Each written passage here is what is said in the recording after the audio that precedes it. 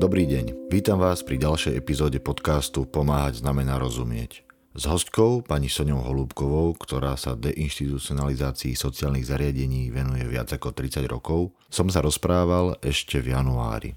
Krátko po našom rozhovore, v ktorom sa pozeráme na rozdiely života v domovoch sociálnych služieb a života v komunitách, som mal pocit, že je potrebné hovoriť o naliehavejšej téme. Rozhovor s pani Holúbkovou predbehol rozhovor so Stankou Harkotovou o tom, či sme ako spoločnosť pripravení prijať ľudí utekajúcich pred vojnou z Ukrajiny. Tento rozhovor sme publikovali mesiac pred vojnou. Po mesačnej skúsenosti života v krajine, do ktorej prichádzajú ľudia traumatizovaní vojnou a stratou domova, počúvam slova pani Holúbkovej inak, ako v čase, keď sme rozhovor viedli. V súvislosti so sociálnou prácou hovorí napríklad toto. Čakáme na formálnu pomoc a netrúfame si pomáhať sami, lebo to nepoznáme, lebo sa bojíme, že to urobíme zle. Počujem v tom teraz viac, ako som počul vtedy, a širšie vnímam aj toto jej vyjadrenie. Pomáhanie je o poznaní a hľadaní. Nie je to len o súcite a o tom, že ja mám predstavu, ako pomôcť. Stáva sa mi, že sa ma pýtajú: pani Holúbková, ako mám túto situáciu vyriešiť? Vravím, že neviem, ale môžem nejaké riešenie spolu s vami hľadať. Zo slov vyslovených po dlhoročnej praxi pani Holúbkovej je zrejmé, že v pomáhaní je trpezlivé a citlivé hľadanie veľmi podstatné. Prajem vám príjemné počúvanie.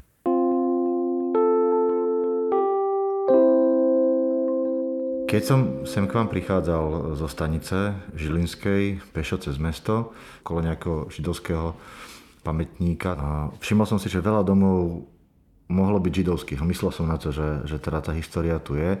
A spomenul som si na naše prvé stretnutie náhodné, bolo pri Berensovej synagóge, krásnej pamiatke Žilinskej. A zase som sa dostal ďalej, že teda ideme viesť rozhovor o niečom inom a premýšľal som nad knihami židovských autorov, nad Chaimom Potokom a Singerom a nad zopár ich poviedkami, kde sa vlastne spomína človek, ktorý vyčnieva z tej komunity a napriek tomu tá komunita sa nejak o neho postará. A teda to by malo byť aj témou nášho rozhovoru dnešného, že vy sa veľa rokov venujete tomu, aby ľudia, ktorí sú iní, nežili v inštitúciách, zariadeniach, ale aby boli naspäť v tej komunite, teda tam, kam patria. Vy ste boli na začiatku toho celého procesu, keď už to bolo možné, teda začiatkom 90. rokov. Ako ste sa k tomu dostali a ako vlastne tá idea, že to tak má byť, že to je správne, ako sa to k vám dostalo? Tak najprv by som sa chcela vrátiť k tej myšlienke, čo vy hovoríte, hej? Že to má byť komunita. Ja ako tak vnímam, že taký ten silný socialistický štát, ktorý sa chcel o všetko postarať, ako keby ľuďom zobral z rúk tú schopnosť vedieť sa postarať o to, čo potrebujú. Hej? Či je to o tých odlišných ľudí, ale to môže byť aj o deti, aj o detské ihriská, o priestor, čokoľvek.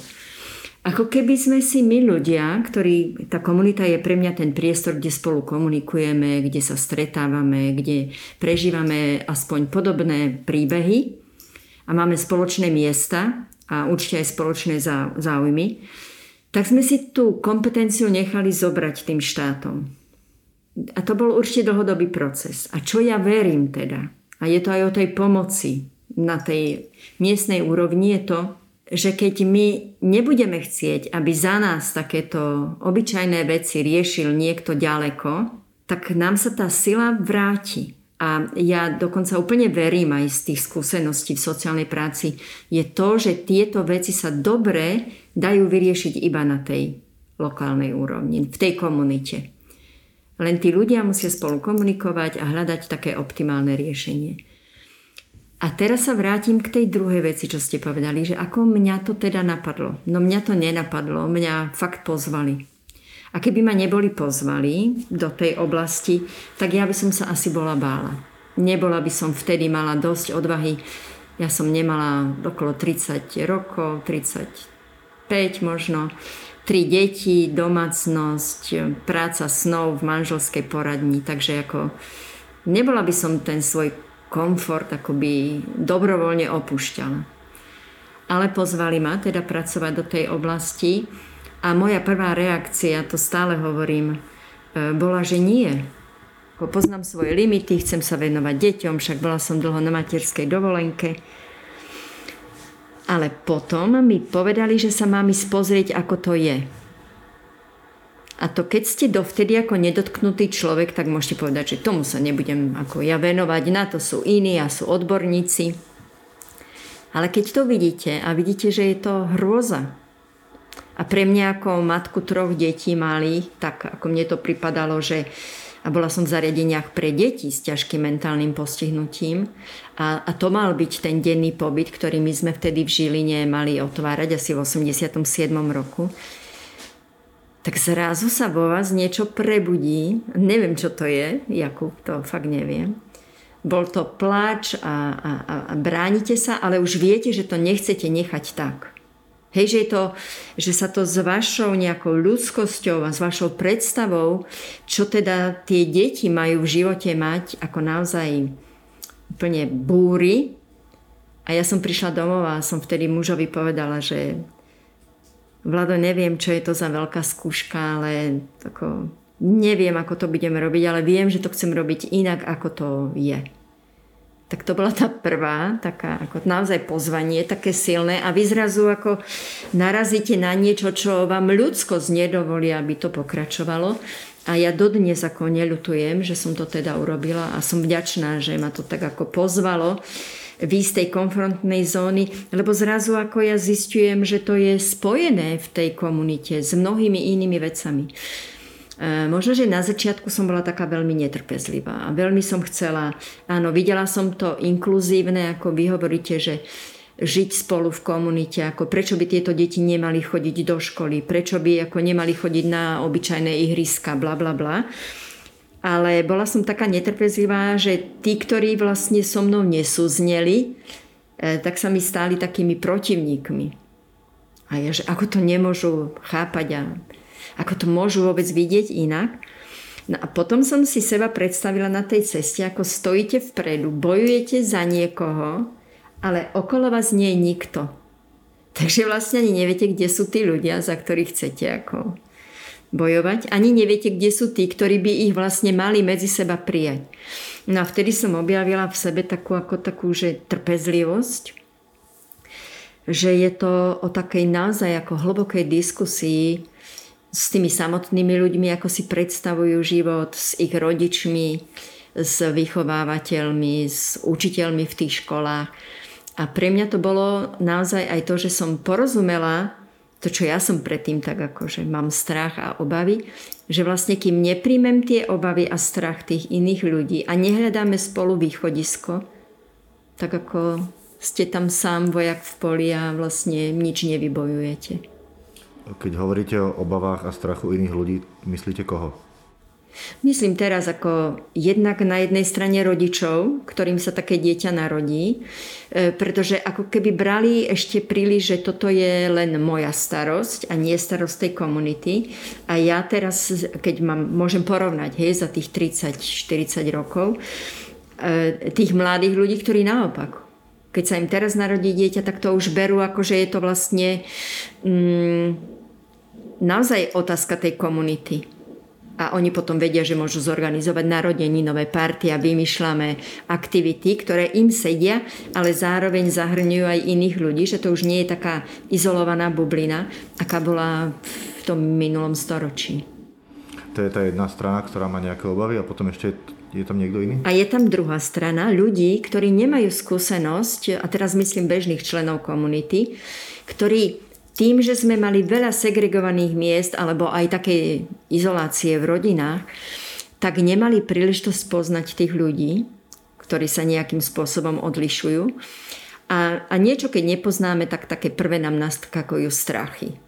Ja si pamätám, keď sme otvárali ten denný pobyt pre deti s mentálnym postihnutím, tak ja som vlastne musela robiť rozhovory s tými s tými zdravotníkmi alebo vychovávateľmi. Dobrovoľníci tí prišli až trochu neskôr, keď aj ja som si začala viacej veriť.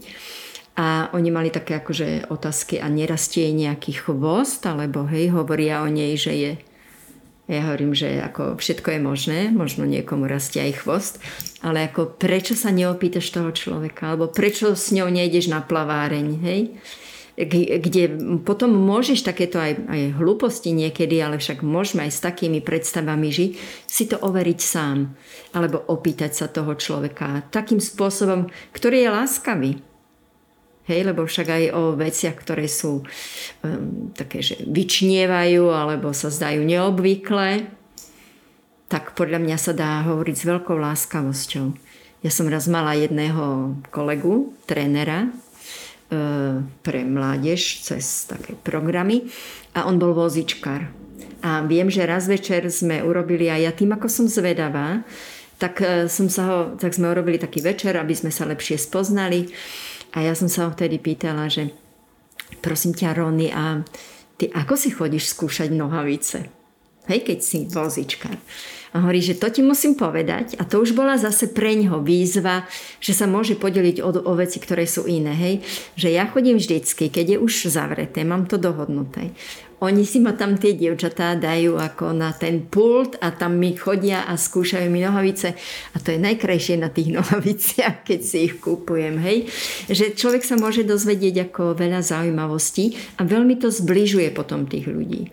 No a ten strach vlastne vyplýva z toho, že nám tieto skúsenosti chýbajú. Hej, že deti sa v školách nestretávajú, lebo máme školy pre deti makové a tvarohové, hej. A máme potom také zariadenia, kde zase idú tvarohoví a orechoví.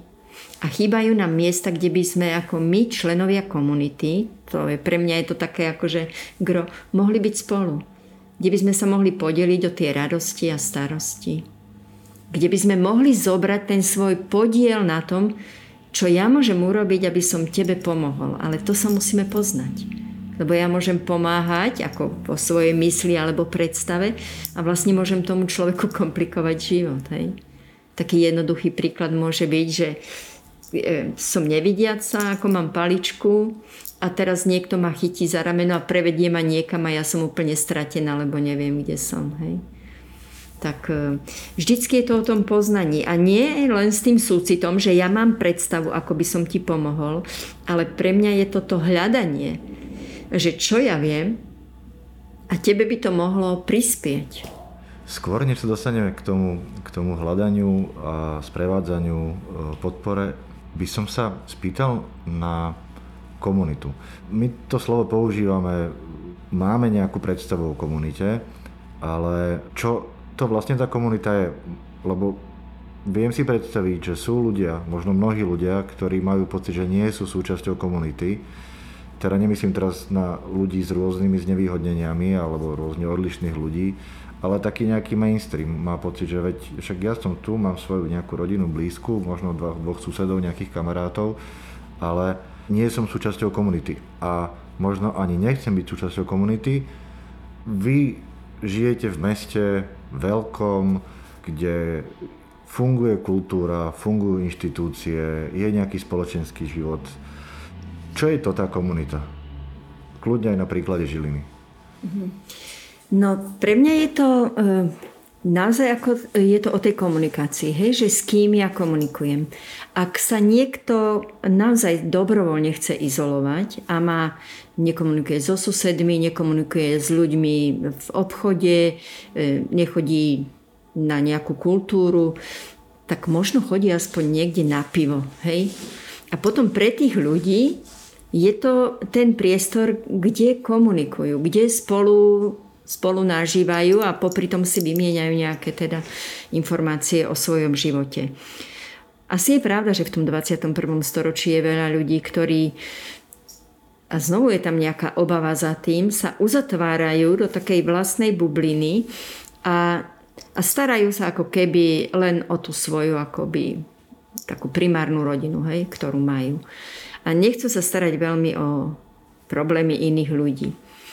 No, mne sa teda ako podarilo, vďaka tomu festivalu, ktorý sme robili v Žiline 25 rokov a potom ešte ďalší 5 rokov, Jaši dielni, A to mi zase pomohli ľudia s postihnutím, lebo sme zistili, že keď sme len vychovávateľky a ľudia s postihnutím, tak je to taká ako nefér skupina. Hej? Že my sme za niečo zodpovední a vlastne neviem, či sa môžeme až tak s nimi zabávať, ako by potrebovali. A tak sme začali vymýšľať rôzne aktivity, kde sme pozývali dobrovoľníkov. Aby to bolo férovejšie ako pre tie decka, však sme mali deti od 7 rokov do 15 vtedy. A zdalo sa nám, že je to také ako nerovnocenné postavenie a chceli sme, aby teda mali čo najbežnejší život. A tak sme začali najprv so školou susednou a potom na tom festivale dobrovoľníkov, aby si to mohli vyskúšať. A zistili sme, že okolo vlastne nás sa vytvára taká skupina ľudí, ktorí sa chcú stretávať.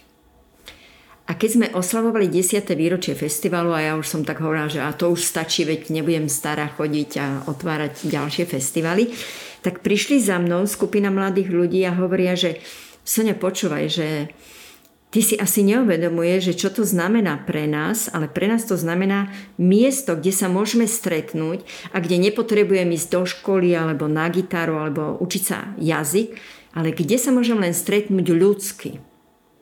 A mne to vtedy dalo taký ako ďalší podnet, že dobre, budeme pokračovať, má to zmysel.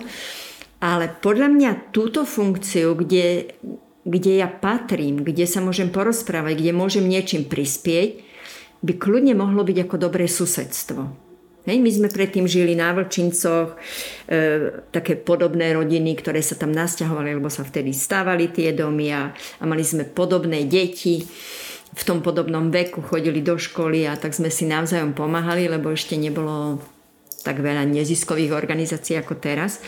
Tak mne sa zdá, že už vtedy sme mali komunitu. Nehovorím, že všetci tam patrili, ale keď sme chceli ísť s manželom do kina a nemali sme tú starú mamu, tak sme sa dohodli so susedmi. Hej, a postrážili nám deti. A tiež si pamätám situáciu, keď prišla polícia a ďalší susedia sa bili a jedna pani musela ísť do nemocnice a on niekam na políciu a zostali tam 3 malé deti. A tí policajti, no pretože ona sa k nám prišla schovať, tak sa ma pýtali, že čo majú urobiť. Ja hovorím, no nechajte deti u nás zatiaľ, nech sa vyspia v noci a potom sa to vyrieši. Buď sa mama vráti, alebo... Tak u nás zostali. A pripadá vám to v tej situácii, že je to prirodzené. Hej, že určite existujú nejaké formy a teraz takej tej pomoci nejakej formálnej, hej, že národný výbor vtedy, alebo ja neviem, kto môže zasiahnuť. Ale mne sa zdá, že to je až taká úroveň, keď tá naša ľudská nestačí. A my sme to vymenili, mne sa zdá. Že ako čakáme na tú formálnu pomoc a my ako navzájom ľudia neviem, či si netrúfame, alebo to nepoznáme, alebo sa bojíme, že by sme zle to urobili, alebo sa bojíme, že by nám to zobralo veľa času. To neviem, na to nemám odpovede, ale viem, že je to prirodzená vlastnosť. Takže mne to príde, že je to taký ako model, ktorý asi sa veľa učíme v detstve. Potom si ho potvrdzujeme na tej škole, aby nám dala príležitosť buď ako dobrovoľník niečo robiť, alebo však aj so spolužiakmi. Ja si pamätám, že po ceste som brala jednu spolužiačku, ktorá bola tiež trošku odlišná ako my ostatní, do školy a zase zo školy a bolo mi to úplná samozrejmosť, hej, odprevadiť ju. Tak človek asi naozaj veľa naberie po tej ceste a potom to zase môže odovzdávať. Ako sa dá k tomu prispieť, aby sa komunita vedela postarať aj o ťažšie situácie, ako je postráženie zdravých detí, alebo ako je nejaký záujem o spoločný verejný priestor, ale naozaj, že väčšie veci, ktoré si vyžadujú treba dlhší čas alebo viac energie. Máte za vašu prax nejaké nápady, skúsenosti? Že? Úplne najlepšie je, keď sa vytvárajú medzi ľuďmi vzťahy. Aby sa tí ľudia poznali, lebo mám také príklady, dokonca mám aj takú predstavu, že ako napríklad pomôcť rodičom, ktorí majú ťažko zdravotne postihnuté dieťa, alebo napríklad rodičia, ktorí majú schizofréniu alebo podobne. Tak jasné, že keď je tá kritická situácia a my sa dobre poznáme, tak vlastne nedovolíte, aby tie deti niekam odišli. Alebo aby išli do detského domova alebo do krízového centra, keď mama musí ísť na liečenie. Hej? Ale na to potrebujeme mať vytvorené vzťahy. Takže ja mám veľa skúseností, keď tie rodiny sa poznajú a potom ľahšie zoberú vlastne aj starostlivosť o to dieťa s ťažkým postihnutím, lebo vedia, čo majú robiť. Viete, nie sú v novej situácii. Takže ja si viem predstaviť, že napríklad, keby sme to chceli podporiť, tak to niekto, ak to nefunguje prirodzene, hej, že to sa poznáme a sú to kamoši a chodia k nám na víkendy alebo na chalupu a niekedy príde len dieťa na chalupu a mama nemusí, lebo má iné starosti, tak toto sme bežne robili, hej. Ja mám veľa priateľov aj vlastne rodičov, ktorí majú dieťa s ťažkým zdravotným postihnutím, ale keď sme sa poznali, tak to vlastne boli priatelia. A tam už nie je to postihnutie dôležité, ale to, že máme dobré vzťahy a že ja viem a nebojím sa zobrať ich dieťa k nám na chalupu alebo na dovolenku do Chorvátska. Hej? A vtedy si tá rodina môže oddychnúť.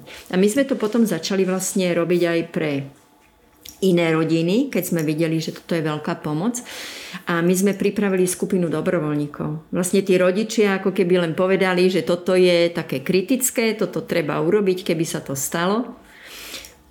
Ako keby taký návod na podporu. A potom vlastne tí dobrovoľníci sa to veľmi ľahko naučili, alebo to mali len pripravené, keby sa to stalo. Mnohokrát sa vlastne vôbec nič nestalo.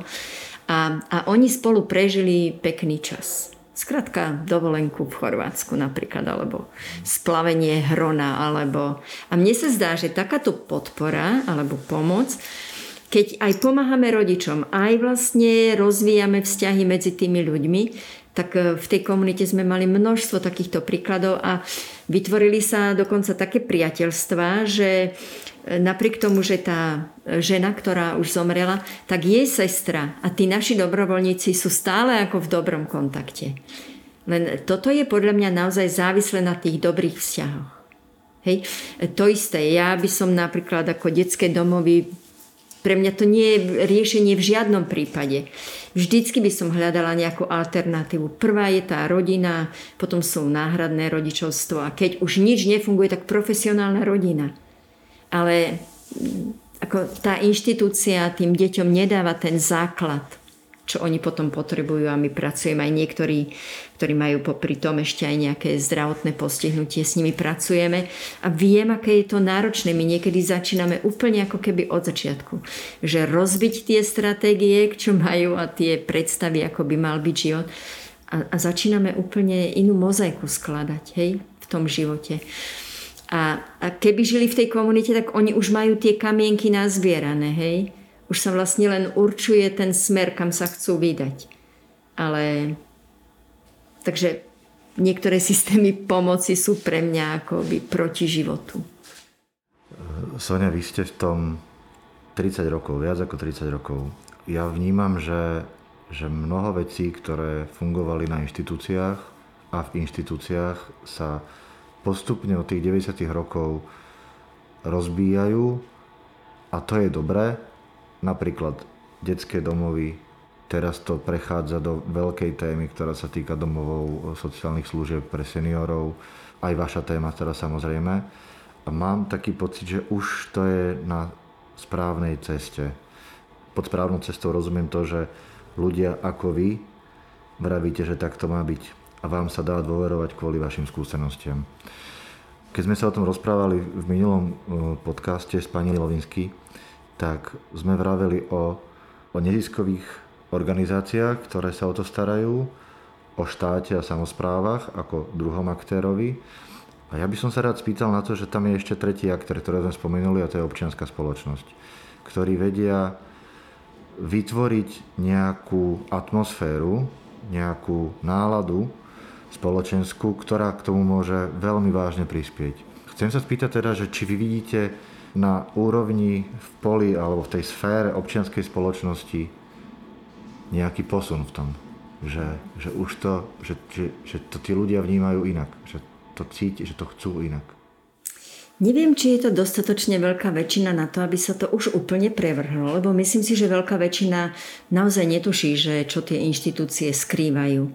Myslím si, že väčšina z nich ako žije v takej dôvere, že tam ten život pre tých ľudí, tí odborníci zabezpečujú najlepšie, ako sa dá. Asi by to bolo veľké sklamanie, keby zistili, že teda za veľké peniaze, ktoré štát aj samospráva na to poskytujú, majú tí ľudia veľmi nízku kvalitu života. A tí profesionáli, ktorí tam robia, tak sa vlastne ako to zvrhne na také nejaké základné životné úkony. Hej? Že ten život sa nenaplňa v tom plnom význame, kvôli ktorému sa zrejme rodíme, aby sme tu prišli, niečo sa naučili, niečo zlepšili, hej. Neviem. Ale takže toto podľa mňa ešte väčšina ľudí netuší. Keby sa to podarilo ich presvedčiť, alebo dať im tú skúsenosť, aké to je, a to najlepšie dokážu ľudia, ktorí tam žijú.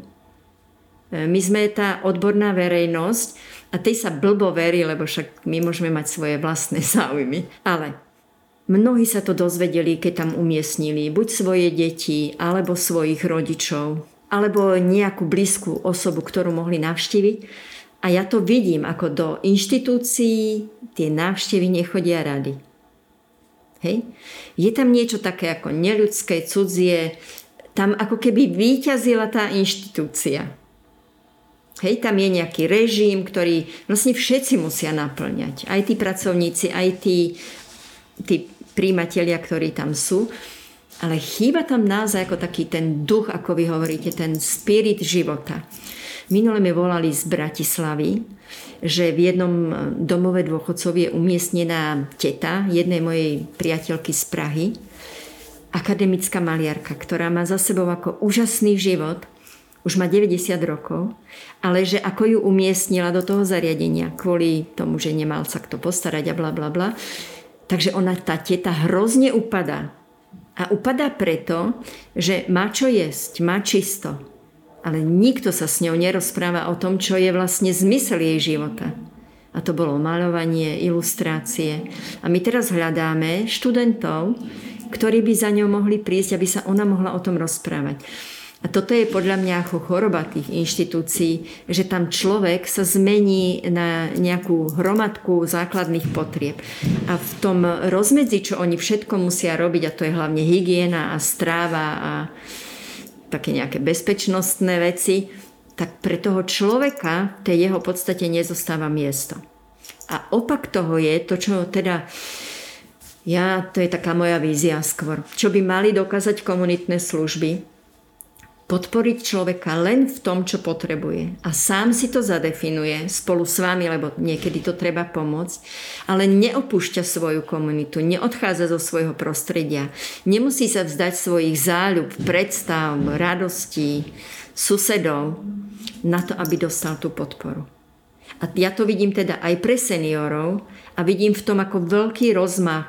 Nemusia to byť ani zariadenia dobrých terénnych služieb, alebo keď by už bolo naozaj ako veľmi zlé, že naozaj tam treba tak intenzívnejšia starostlivosť, ak tie funkcie odídu, tak ale maličké zariadenia naozaj ako do tých 12 ľudí, ktoré môžu byť roztrúsené a oni môžu medzi sebou spolupracovať. Tam si viem predstaviť, že tú atmosféru dokážeme udržať tak, že tam kľudne prídu susedia, keď napečú buchty. Hej? Alebo sa prídu porozprávať decká zo školy, ktorí potrebujú zistiť, ako to vyzeralo v minulom storočí a chcú sa dozvedieť viacej priamo od tých očitých svedkov. Lebo tam tá atmosféra, predpokladám, aj také, ktoré poznám, však aj naša je taká, však tu býva 5 ľudí, hej, tak ako sem ľudia chodia radi. Tak toto je taká moja vízia, aby sme teda využívali to, čo vy hovoríte. Jednak podporu rodiny a neroztrhnúť tie rodinné vzťahy, pretože moju mamu niekde umiestnia 500 kilometrov ďalej. Že znovu, ako tam môže byť taká tá komunita spoluúčinná, že ju suseda príde pozrieť alebo ju zoberie na oslavu narodenín. A potom, že sa využíva taká tá verejný život, hej? Že ja nepotrebujem v zariadení vybudovať bazén, keď viem, že vedľa je bazén, kde chodia plávať všetci. Zabezpečím len tú podporu, aby ten človek mohol ísť plávať tam, kde chodia plávať všetci ostatní. No a taký príklad, čo mám, tak ono to vlastne bola hrozná situácia. V lani v marci sme tu vyhoreli. Hej. A keď si zoberiem, že by sme boli veľké zariadenie, 150 ľudí alebo 120, to sú také ako čísla, ktoré sú v tých našich zariadeniach, ale aj 70, keby som išla na tie akože dobré čísla, tak je pre tú komunitu príliš veľké sústo, aby išli zachraňovať. Ale tu je 5 ľudí. A keď sem prišli hasiči, tak nám povedali, že bolo 6 telefonátov, okrem toho, čo naši volali. Všetci susedia boli na ulici a pomáhali vlastne tým ľuďom. Doniesli im oblečenie, druhý deň vodu, koláče. Jeden pán prišiel a hovorí, ja som včera nemohol pomôcť, lebo som bol v robote, ale dneska idem až na poobednú, tak ja vám idem pomôcť aspoň to vynášať, to zhorenisko čistiť. Ľudia sami zorganizovali zbierku a posielali nám peniaze. Ale toto je možné v takom meritku, ktoré je pre tú komunitu priateľné. Toto bolo, jedna izba nám zhorela, hej, ale aj keby dom zhorel, tak verím, že nás berú ako svoju súčasť. Sme prvý dom na ich ulici. Z mesta nám volali, či nepotrebujeme pomoc, hej. Takže v tej komunite, keď je to malá služba, tak vás ako zoberú svoju súčasť. V tom osadnom určite tiež, ako to bolo teraz taká tá aféra na konci roku, tiež mali požiar, tam dokonca tí ľudia zomreli. Dokonca ten riaditeľ ako tak zobral tú vinu na seba, až sa rozhodol skončiť so životom, čož podľa mňa je také ako príliš ťažké rozhodnutie, lebo to vôbec nebola jeho vina. Hej, to je chyba systému. Ešte sú ďaleko ako za tou dedinou, takže ako nemá tá komunita také nástroje, aby mohla v podstate zachraňovať. A toto je taký ako extrémny príklad, ale na tom extrémnom prípade nám sa vlastne aby overilo, že nás berú tí ľudia ako súčasť. My sme tú izbu dali asi za 2 týždne dokopy. Sme mali peniaze, aby sme to mohli. To len poviem takú pikošku, že som teda telefonovala na samosprávny kraj oznámiť, že teda čo sa nám stalo a že teda máme náhradné ubytovanie pre toho jedného pána. A oni nám povedali, že nám držia palce. A tí ľudia, tí nám posielali peniaze ako niekedy euro 50, chápete? Lenže keď sa veľa ľudí dá dokopy, tak stačí euro 50 na to, aby ste vyzbierali tých 4 000 eur. A samozrejme, že boli aj takí, ktorí nám poslali viacej. Hej? Ale to hovorím o takom rozmedzi. A tí, ktorí nemali peniaze, tak nám zase prišli a doniesli tomu pánovi oblečenie alebo posteľ sme dostali, prišli nám zmontovať nový nábytok. Takže my sme za mesiac, on sa mohol vrátiť. A to je len vďaka tej komunite. Lebo my sme neboli pripravení na takú ako mimoriadnu situáciu, že máte v zálohe 5 000 a opravíte to ešte znovu všetko zariadiť a obnoviť ten život. A to nám dalo takú ako nesmiernu ako takú silu. Hej, ako takého fénixa, že síce sme zhoreli, ale získali sme tú novú skúsenosť, že sme súčasťou komunity. Teraz, jak ste to vraveli, tak mi ešte napadla taká skúsenosť, že rozprával som sa s viacerými opatrovateľkami, ktoré chodia do Rakúska a aj opatrovateľmi teda. A uvedomil som si, že chtiac alebo nechtiac sa tam musí vytvoriť vzťah medzi tými ľuďmi, lebo majú medzi sebou istú, dokonca možno až intimitu.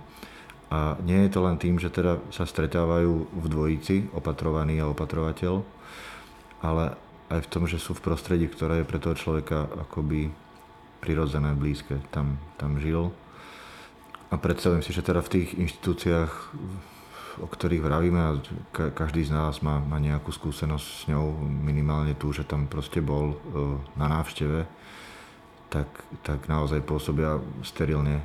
Zase asi by sa to nedalo spraviť inak ako sterilne, keď je to také veľké. Je ešte jedna taká vec, to je samostatnosť človeka, ktorý sa zdá, že nebude môcť byť samostatný. To pri tých senioroch je to komplikovanejšie, tam už to vlastne zo zdravotných dôvodov to už nie je možné veľakrát, ale pri ľudí s rôznym znevýhodnením, či už duševným alebo fyzickým, je nejaká samostatnosť žiaduca. A ja teda viem, že vy ste sa aj týmto zaoberali prakticky. Ako sa dá toto podporiť? No, ja to poviem len tak, Jakub, že keby za vás niekto stále varil a vy by ste nemuseli, tak pravdepodobne tá zručnosť, ako vedieť si vybrať a navariť si, asi by bola nižšia. A u ľudí so zdravotným postihnutím, ale potom aj u tých seniorov sa niekedy stáva, že im ľudia nedôverujú. A keď vám niekto neverí, tak sa ako veľmi ťažko prebojujete k tej príležitosti, aby ste to mohli skúsiť a špeciálne vtedy, keď ako porozlievate okolo seba, tak ako je to ešte ťažšie. Takže my častokrát, a ja som to aj rodičov učila a ja sa to učím, lebo máme takú tendenciu to urobiť lepšie, rýchlejšie, hej. Tak ja som vždycky mamám hovorila, že mami, ak budete veľmi rýchle, tak vaše deti vlastne prídu o tú šancu si to vyskúšať. A v službách je to tak, že tí ľudia majú veľmi málo príležitostí. V takých klasických inštitučných. Tam je skrátka kuchyňa zodpovedná za to, upratovačka za to, sestra za to.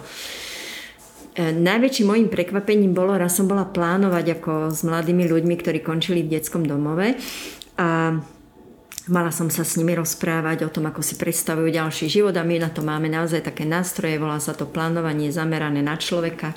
Jednoduché veci, kde ten človek naozaj si tak usporiada tú svoju predstavu a boli to mladí ľudia, 18-roční, ktorí mali odísť z toho detského domova, takže to neboli úplne deti, s ktorými sa tá predstava ako vytvára postupne, ale v 18 už môže mať aspoň trošku predstavu, čo ma ťahá, čo ma baví, čo by som chcela robiť. No a najzaujímavejšie na tom bolo, tí chalani ako v celku vedeli, čo by to mohlo byť. Nebolo to také akože úplne jasné, ale vedeli, že chcú sami získať nejaké zručnosti. No a tá vychovateľka sa ma pýta, že či si dám kávu. A ja vždycky si dám, lebo chcem vedieť, ako sa to tam robí, ten proces toho. A opýtala sa, a ty si dáš tiež s tým chalanom, čo som sedela? A on hovorí, že áno. Tak ona odišla, uvarila kávu, doniesla mne a jemu. A on hovorí, že 3 kocky. A ona mu dala do tej kávy 3 kocky 18-ročnému chalanovi. To bolo na stole, bol ten cukor, hej. A ja som si hovorila, že čo ich tu naučili. Ešte som čakala, že kedy povie, že ešte mi to zamiešaj, hej. Že a to je pre mňa ten ako princíp toho, že čo chceme rozvíjať.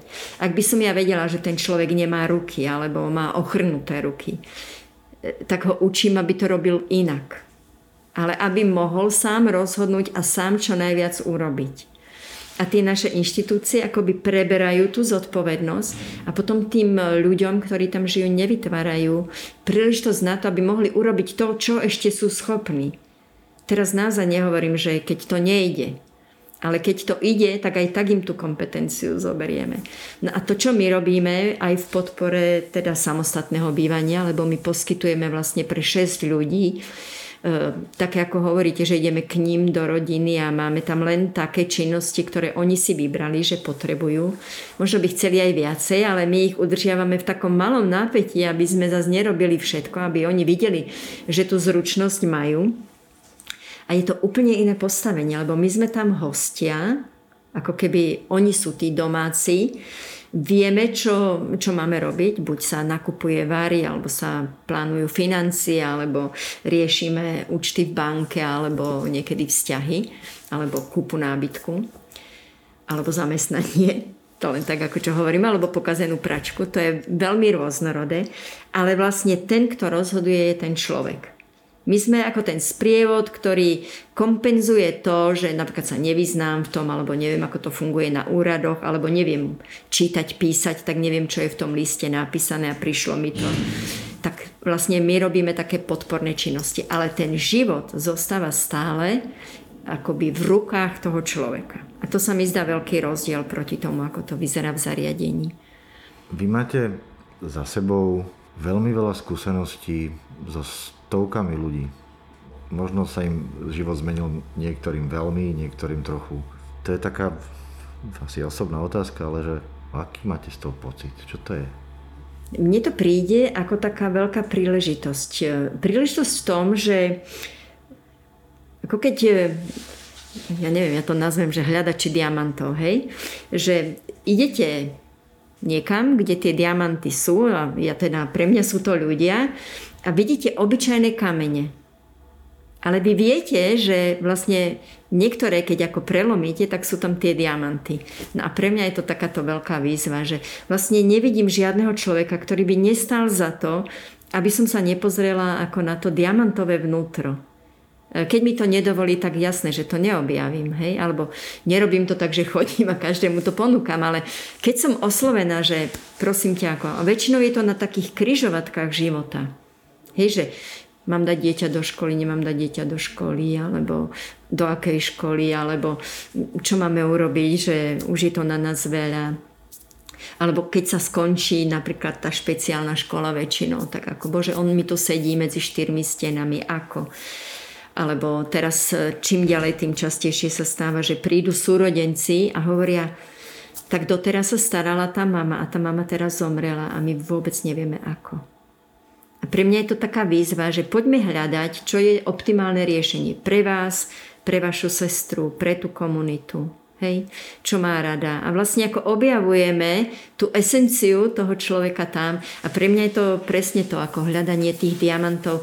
A mne to dáva ako obrovskú silu, že vlastne oni odpovedajú. Ja mám také ako, že v sociálnej práci, že sa vás pýtajú, že ako by to malo byť, alebo keď prídem do rodiny. Ja hovorím, že ja vôbec neviem, ale sľubujem, že budem s vami hľadať. Hej? Takže pre mňa ja som naozaj taký ako hľadač tých príbehov a hľadania tých akoby lepších koncov tých životov, aby to nebolo tak, že nikto sa o to nezaujíma, alebo... A musím povedať, že veľa ľudí, ktorí ma oslovia, a ja kľudne idem do Martina alebo na Oravu, veľmi rada chodím, tam je taká skupina, že to vôbec nie je o tom, že ja tam niečo donesiem, nejakú múdrosť alebo riešenie, ale že to s tými ľuďmi prejdete. A to je podľa mňa to, čo vy hovoríte, Jakub, že tá komunita toto môže. To nie sú veľké veci. Jeden taký krásny príklad mám, že jeden chlapec bol ako sluchovo postihnutý a sme plánovali a on fakt chcel mať nejakú dielňu. A čo urobili susedia? Že vlastne opravili humno a každý doniesol niečo, to bolo asi dielňa na opravu bicyklov, každý doniesol niečo, čo mal a mu to tam vyznačili, pripravili mu tie nástroje a povedali, teda ukázali mu, hej, že pozri, tak toto je tvoja dielňa. A tá rodina ako bola, že super. Vôbec nie veľká vec. A to znamenalo, že áno, ten náš syn je prijatý, budú si sem nosiť, opravovať bicykle. Hej, že, a podľa mňa ten život je vtedy pekný, keď vidíte, že ako časť toho, čo je ťažké, dokáže tá komunita prebrať. Mne to tak pripadá, ako, ja neviem, kedysi ešte v starých keltských spôsoboch života vždycky bolo, že 10% z toho, čo máš, musíš odovzdať, lebo je tu niekto, kto nemá také šance ako ty. Vdovy alebo síroty alebo podobne. A ja to tak ako geneticky cítim, že my by sme vlastne v tomto mali pokračovať. Že by sme časť z toho, a to nemusia byť materiálne veci, pre mňa je to napríklad čas, tak viem, že môžem niekomu venovať.